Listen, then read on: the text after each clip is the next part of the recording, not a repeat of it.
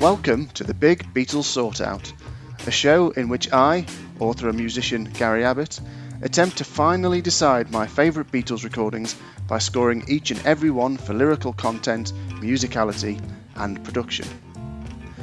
I will be assisted in this venture by my brother and resident Beatles expert, Paul Abbott, with a deep knowledge of the Beatles and the wider context in which they operated. Each episode we will explore and score 5 songs from the Beatles' full recording catalogue. The songs will be drawn at random to try and avoid any favourite album or era prejudices skewing the results as we go along. Thanks for joining us as we try and sort out the Beatles. Welcome to episode 2. We have another 5 random Beatles songs loaded up and awaiting my judgment, but before that let's say hello to our resident Beatle head, Paul. How are you, Paul? I'm very well, thank you very much. Looking forward to this next selection. Good stuff. Before we get on with the next selection, I've decided I'm going to ask you a question each week at this point. Oh no! To further prove your Beatles credentials. Oh heck! And this could go horribly wrong. Well, we'll see. And tease out your most secret feelings about them. All right, go on. So first week, if you were Beatle, what Beatle would you Beatle? Which Beatle would I Beatle if I were Beatle? If you were Beatle, what Beatle would you Beatle? It's very tricky, that one, because I do love them all, but I think being John would be very difficult. I think the instinct is to become Paul if you had to suddenly be possessed of the spirit of one of them for multiple reasons. But I love them all. Sometimes you just want to George away from the world, and just imagine the amount of joy that Ringo's given everyone. But I think for the grand Beatle gesture, it'd have to be Paul, I think. That is correct. No, okay, that's good. You scored. That's correct. That's what I thought you'd say, and it is what you said. So that is correct. So shall we crack straight on with the first song then? Go for it. Great stuff. And for the second week running, it's another Harrison Abbey Road classic. And it is Here Comes the Sun. Here comes the sun, doo-doo-doo. Here comes the sun, I say it's alright.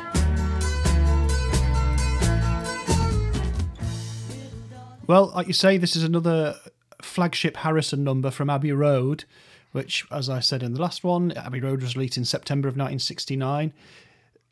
This, as with most of the things at the time, it was recorded over a fairly longish period, but not in not in spread out sessions, but intensive little things in July and August. So there's a lot to unpack in the production of this song, particularly the fact that John isn't on it at all, because he's had a car accident up in Scotland at the start of July, and the main recording session for this is basically a week after that. And so, funnily enough, he wasn't on this song. And yet, it remains a Beatles classic, even though John's not there. It's got a beautiful string ensemble on it as well. It's got the Moog on it, George's new toy. And significantly, if you want a sort of testament to how good a song it is, it's become the most streamed Beatles song. So as soon as the Beatles catalogue went online, after they'd settled the disputes between Apple and Apple, this has ended up being the most streamed Beatles song. So, I mean, what are you going to say about that? It's a perfect testament to how good a song it is. Yeah, that's a really good fact. I did not know that. It's very interesting. And it is a giant of their catalogue, isn't it? Which you've just confirmed there.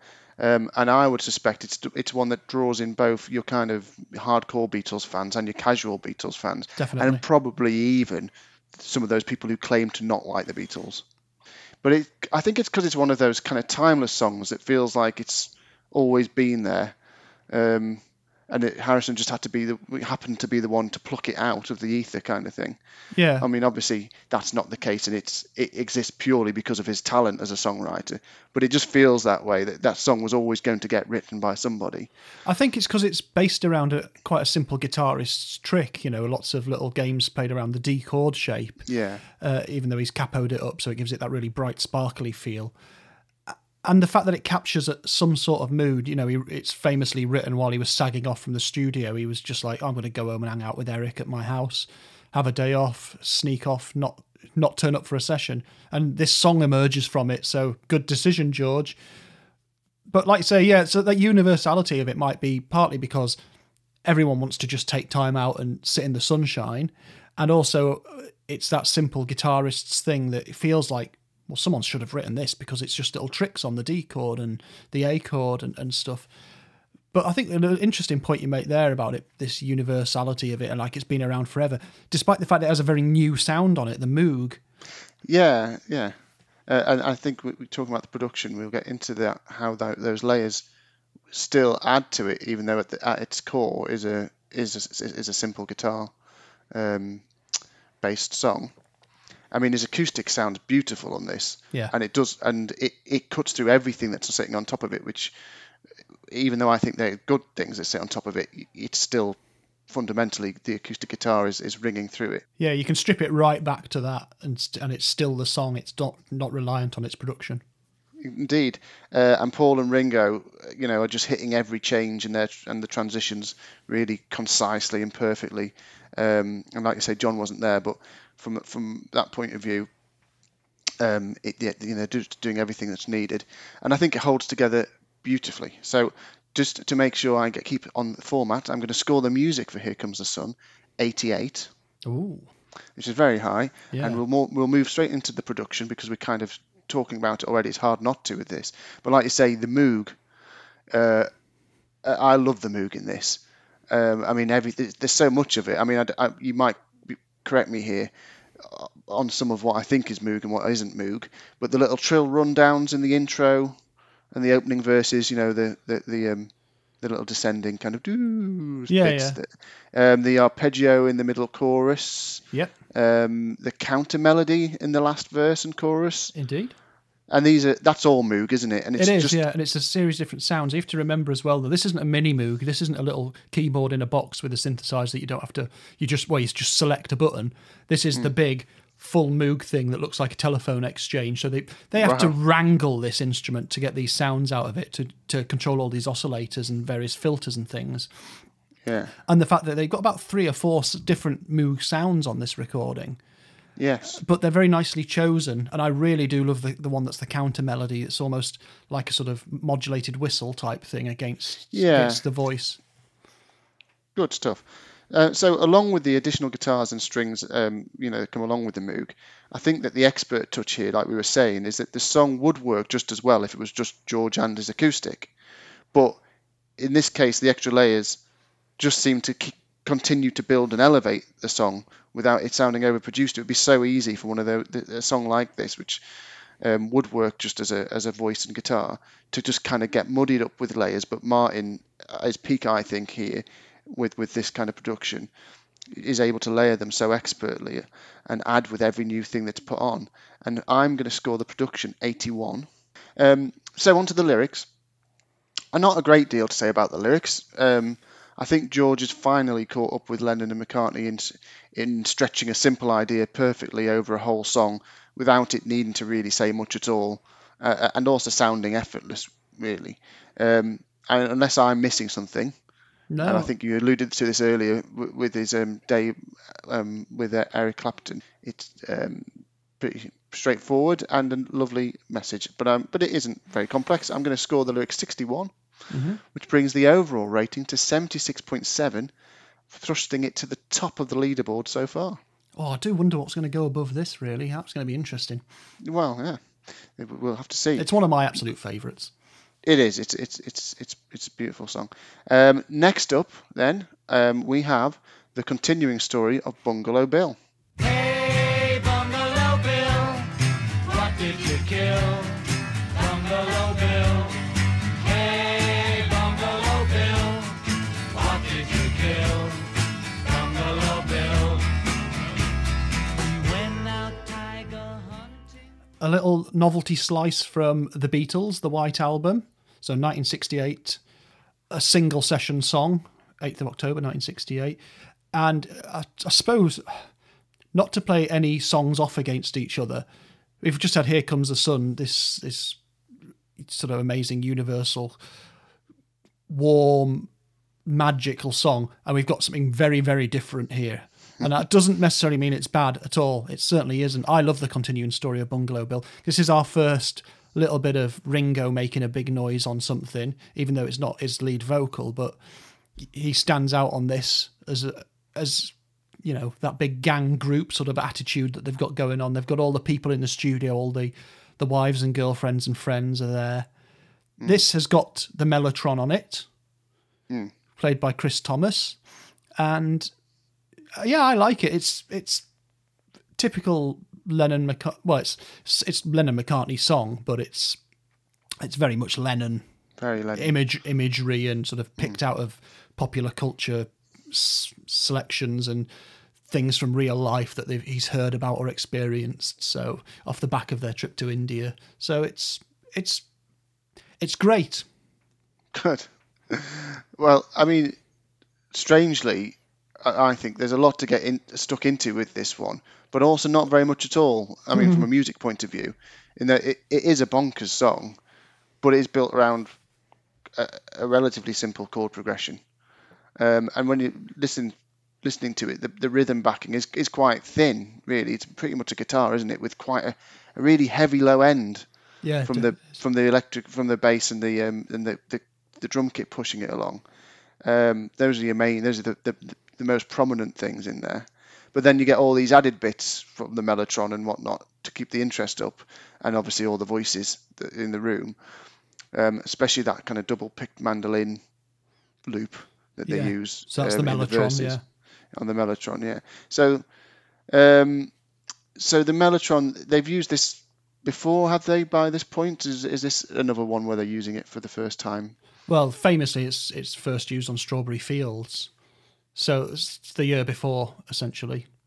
Yeah, so musically, the personality of this song, I think, is where its heart is. But musically, there's not that much to it. So from a music point of view, I'm only going to score it 58. But I think that's because it's to me, it lies more with the lyrics and the character of the song, which we'll get to.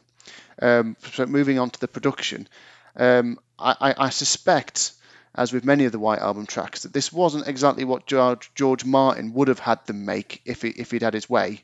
I'm not sure if he was actually in on the session. He's credited as the producer, but of course at this time, when they're doing the White Album, very often the different Beatles are off around different places working on different things. So you're never entirely sure how much of it was actually Martin and how much of it was the engineers, or even Chris Thomas himself, who played the Mellotron on this, who, you know, he was working essentially as a producer, as a sort of co-producer in a lot of cases.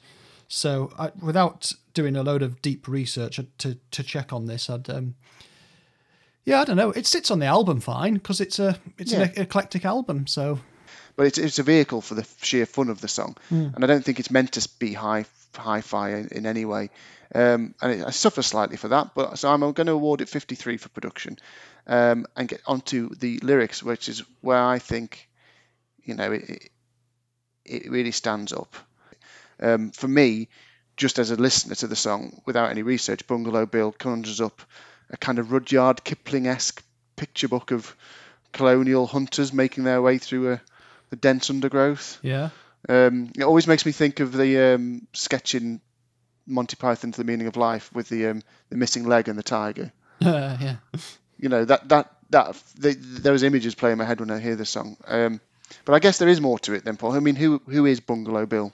Well, the story goes that, because obviously this is one of the songs written during the sort of trip to India or after the trip to India, and there was a guy there at the Maharishi's camp called Richard A. Cook III, who was visiting he was visiting his mother, who was on this retreat with the Maharishi, he'd go off and shoot tigers and then sort of come back and do some meditating, which obviously Lennon found baffling.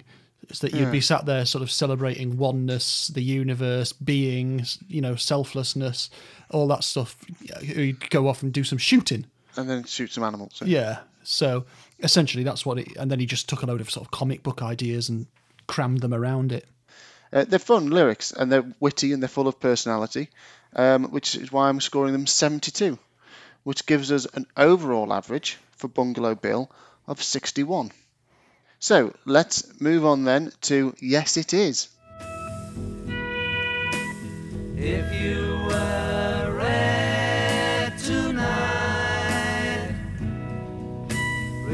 remember what I said tonight.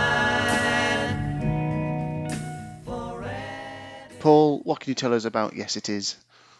So we've shot back to 1965 and the B-side of Ticket to Ride, which is, I'll get on to why I think that's a bit strange in a second.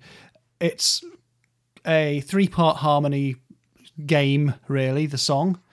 It's got the significant musical thing of George's volume pedal on his guitar is the main musical feature that's different from some other stuff as well. And yeah, so I mean, Ticket to Ride was obviously on the charts at number 1 for ages, so this was the flip side of it. I don't know how often people would have flipped over to Yes It Is, really. I find them quite hard to picture in the same bracket in my mind because I didn't come to them together as a single. So yeah, 3-part harmonies, volume pedals. Yeah. Yeah, I mean, it's a rare thing for me in that when I came to listen to this, it's actually one of the few Beatles songs I'm really not that familiar with. Obviously, I have heard it before, I know that much, but it can't have been that often. I like half of this song very much, you know. When it first came on, I thought, wow, how have I let this one slip past me, really? The verses are lovely. And the kind of second part of the chorus with the actual Yes It Is hook. But the first half of the chorus doesn't work for me at all. Well, the I could be happy with you by my side bit. Yeah, it just seems a bit meandering, not quite. Just doesn't seem like his strongest work. They do it better they do the kind of melody for this kind of tune better in This Boy. Yeah, it's similar. It's of the same ilk, really. Yeah. But I do love the bits that are okay, but I'm still only going to give it a 38 for the music. Wow. From the production point of view, you've said you know we are in the era where a lot of the work is going into the voices. Yeah. That they're doing a lot of at this time, and they could definitely nail those harmonies. But from George Martin's point of view, as you know from doing production yourself, getting that many voices recorded and working together along with music isn't an easy task, even with modern technology. So he's done a great job with that. And like you said, for the added interest, we do have that volume pedal, which sounds great for the most part, you know. But there is, like you say, I think there's one prominent mistake I hear. So I'm going to give it a 49 for production, which I think, you know, redeems it slightly because it is interesting.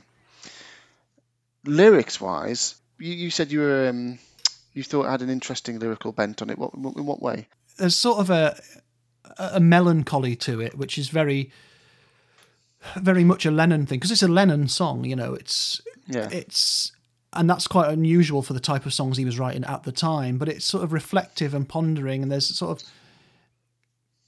Is it a bit like Babies in Black in that you're sort of thinking, you know, if she wears red, baby's in black, is it something a bit deeper, representative of loss or something like that?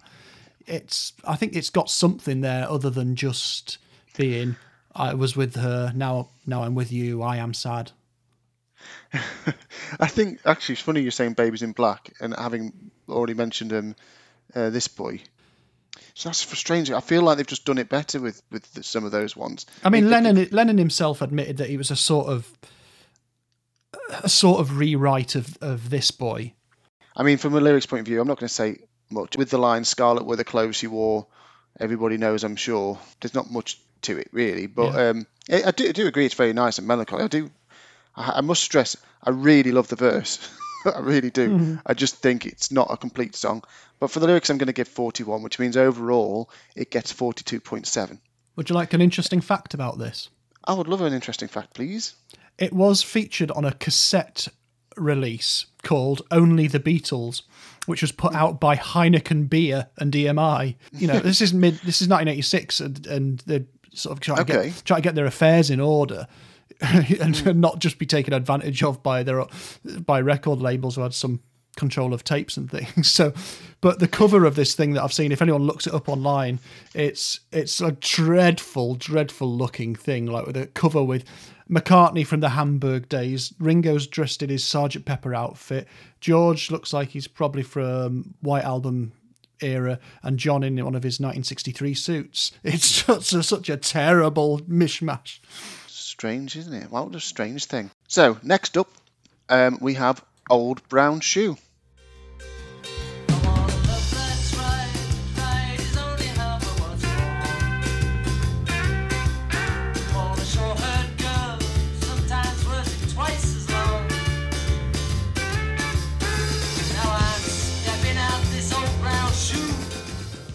Paul, Old Brown Shoe. Yes, Old Brown Shoe, another George song. We're sort of, I hope we don't burn out all the George choices too quickly on this random thing, because we've had 3 of them now. But we're at the later end of the Beatles' career again here. This is the B-side of the Ballad of John and Yoko, which was released on the 30th of May 1969. It was recorded in a couple of days in April of that year. And it's another one of these ones that's one that a lot of people aren't familiar with for reasons pertaining to similar to the last one we were talking about, because it's a strange B-side essentially, and if you didn't have past masters you might not know it. Paul's on drums on this one because Ringo was off filming The Magic Christian, I believe. Then there's a question over who was actually playing the bass on it. It's some people say it's George, some people say it's Paul.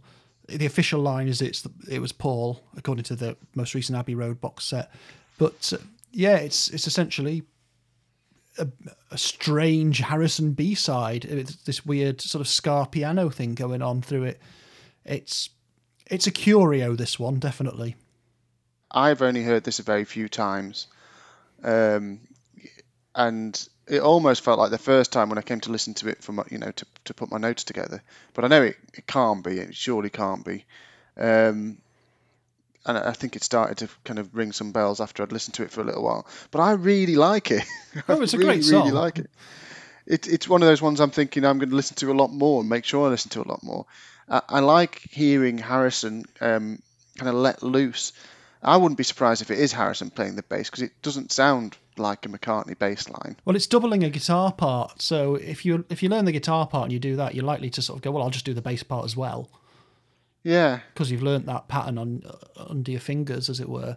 My funny feeling about this is it's always sounded so standalone out of all of the Beatles recordings.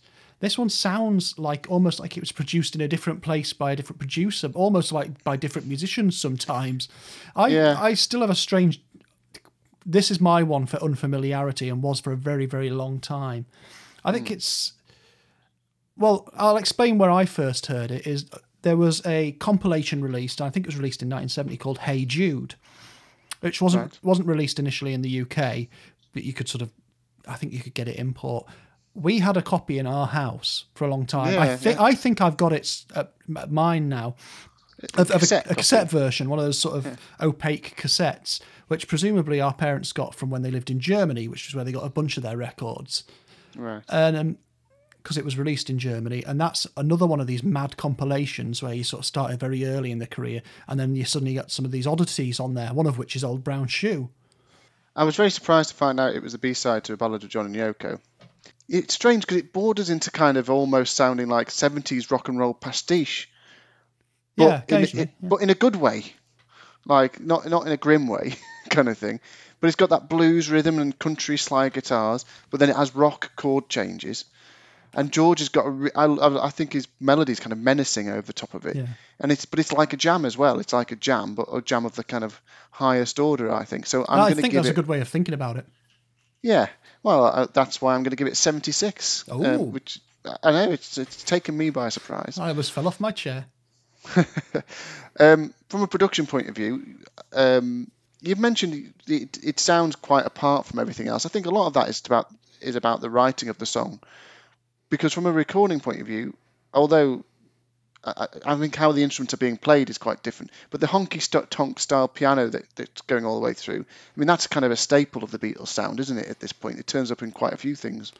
Yeah, it was what they call tack piano, where you sort of got a very brittle sound to it. But it's been played on the offbeat, so it almost becomes like a ska thing. But it's got a very brittle sound. Yeah. But apart from that, it's quite a straightforward rocker jam in the sense that it's nicely balanced and everything's going at the same time. It just all sounds fine. Until, and this, I don't know if this is just the version I've heard when I've listened to it for this. For some reason, it gets to the outro and it jumps up about 5 decibels or something. Yeah. It's I just think it's an odd one. I think they tried a few little studio things with the vocals, like putting Harrison in a different position in the studio that he would normally be at, that they'd normally put any of the singers at, things like that. And I think that all just contributes to it being a strange thing. I think John struggled to actually figure out a guitar part to play on it, so doesn't play guitar, I think is the implication from what I've read. It's odd. So I'm going to give it 58 for production. For the lyrics, I mean, the blues format makes the lyrics kind of, quite mundane in that you have a couple of lines repeating quite a lot. But there are some nice fun lines in there. There's a line, isn't there? I want to be a singer with a ring on every finger. Do you think that's got to be a little nod to Ringo, hasn't it? Absolutely, must be. Yeah, it's a lovely little nod to Ringo as well, because it's just a bit of fun. So I'm going to give it 57 for the lyrics, an overall of 63.7, which is interestingly high, which we'll see later when we look at the positionings. Finally, then, we have Fixing a Hole. I'm fixing a hole where the rain gets in and stops my mind from wandering where it will go.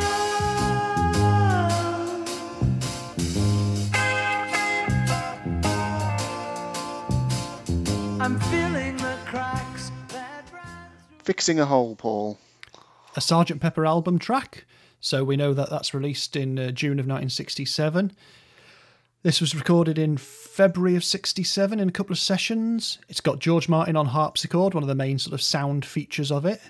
It's got some interesting production sort of bits and pieces, like it was recorded at a studio called Regent Sound first before they finished it in Abbey Road, which makes it quite significant because that was the first ever session they'd done away from Abbey Road for something that was going to be a proper Beatles track. So there's a little side bit of history to it there as well. It's got one of my absolute favourite Beatles guitar sounds on it as well. And there's a few interesting bits and pieces going on. It's not a perfectly performed song by any means, but I do love it. It's one of my favourites on Sgt. Pepper. Okay. I mean, we're back to something here that I've heard a lot. So we're away from the obscure and back into very solid territory for me now. And also into the melancholic Paul territory, which I don't think we've yet touched upon in the first 2 episodes so far. It's still quite upbeat, though. When he gets his air off about silly people running around, it kind of goes all major and jumpy, and it kind of the way it moves between the kind of minor, the hauntingness of the minor sections, and then the jumpiness of the major sections, to a point where it almost creates a kind of a key of its own that only this song exists within. Right. And when Paul starts singing, like at the end when he's riffing the melody, and he kind of then starts to hit kind of Indian scale type of sounding. Well, that was in the air anyway in Beatles land at the time. Yeah. So, but it just adds to this whole this soup of this song, which I think is just bafflingly good. Yeah, it's got sort of augmented chords and sort of weird little semitone movement in sort of the lyric in the melody and things like that, which gives it its character. It's fantastic, and so for the music, it's getting a very high 89 from me. So yeah, and onto the production. You said about George Martin also playing the harpsichord and the hi-hat that goes along with it, kind of setting the tone for the staccato kind of rhythm of this, which just leaves loads of space, acres of space for those lush Harrison fills to fall in, which I guess is that guitar sound you were talking about. Yeah, with all the treble boosted on the Stratocaster, and one of my favourite guitar solos in there as well. People are debating again if it was a Paul McCartney solo, which it could have been, given that Paul was doing solos on a lot of his own stuff anyway, and is a fantastic guitarist. But I believe it is actually George double tracking, so you get those nice little harmony guitar moments in there as well, and the sort of linking sections. But I love the solo. Oh, it's just one of my favourite guitar sounds of all time. Yeah, it's great, and it just comes in and out and links the sections together as well in the other parts of the song. And I think Martin never pushes it too far with the instrumentation. He keeps them light and well placed. And yet there are fluffs in the bass part, I think, that get through. Are there? I must have missed them. Yeah, there is. There's a couple of little fumbles in there, and there's a little bit where it sort of changes from a sort of swung rhythm to a straight rhythm in the fade out, and you sort of notice it and go, "What was that? Did they do that deliberately?" But it doesn't detract from the whole of the song. The whole, Which needs fixing. So I'm going to go. Although you pointed those out, they didn't kind of make it to my ears on my listening through, and I'm scoring it a 90 for production. Heck, it is. It's a biggie. Leaving us just with the lyrics to talk about, and as we've said, it's a lovely motif about the perils of daydreaming, and what it can lead you to or make you avoid, mixed up a bit with a rant about kind of hangers-on and fans, I guess. Well, this is adjacent to that, because you're talking about, or McCartney's talking about, the idea of the fans trying to get in and get a piece of the Beatles. And what actually happened was, one of the sessions for this, McCartney went to set off, and a guy had turned up at his house in St John's Wood, so not far from Abbey Road. McCartney's about to go up to the studio, and this guy turns up and says, "Hello, Paul, I'm Jesus Christ." Okay. And so Paul says, "Oh, that's nice, but I've got to get to the studio. So if you're quiet, you can come with us." And so this guy comes to the studio. Paul says, "Hey, I've brought Jesus Christ with me." Everyone goes ahead. They start recording this song. The guy sits in the corner, leaves at the end. They never see him again. Okay. So that was happening whilst they were recording this. Yeah. This song. Yeah. So he didn't inform the song, but he was there. But it was a person who turned up to get a bit of McCartney. See, he did get through. Well, he didn't get through his door, but he got through some of the doors with him. Yeah. So I'm going to give it a 69 for the lyrics, because it is a nice amalgam of two ideas that draw an interesting link, which brings the total average for Fixing a Hole to 82.7. Right. So there we have it, another 5 ranked, which gives us our first top 10. Oh, great. Here's the rundown with this week's movers and shakers. Fixing a Hole goes straight in at number 1, and behind it is Here Comes the Sun at number 2. Something has moved down a couple of places to number 3. Old Brown Shoe as a new entry at number 4. Day Tripper moves down 2 places to number 5. The Continuing Story of Bungalow Bill debuts at number 6. You Really Got a Hold on Me goes down 4 places to number 7. And You Won't See Me is down 4 places also to number 8. Yes It Is goes in at number 9. And lastly we have You're Going to Lose That Girl in 10th place, down 5 places. So after 2 weeks now, Paul, we've got our first kind of set of songs pushing others up and down the charts. Yeah. And we have already,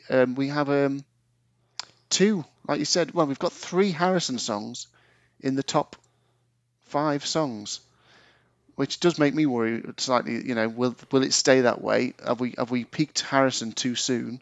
Well, it's just the nature of the random pick, isn't it? I mean, we couldn't have sort of guessed that you would do those Here Comes the Sun and Something in the first couple of weeks, because I would imagine that they would remain up towards the top, but who knows? That's what we're here for.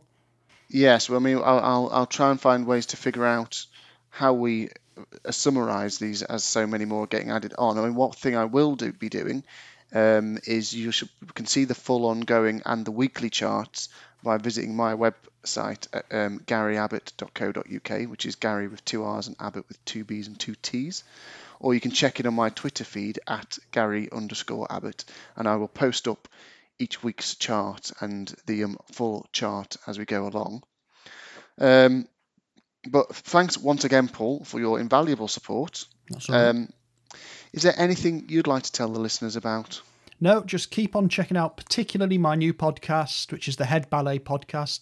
Look for at Head Ballet on everything, Head Ballet Pod even, which is the Novelty Song Podcast, and dig into some weird little nuggets. Good stuff. Right, well, thank you very much, and we will see you next time. Goodbye.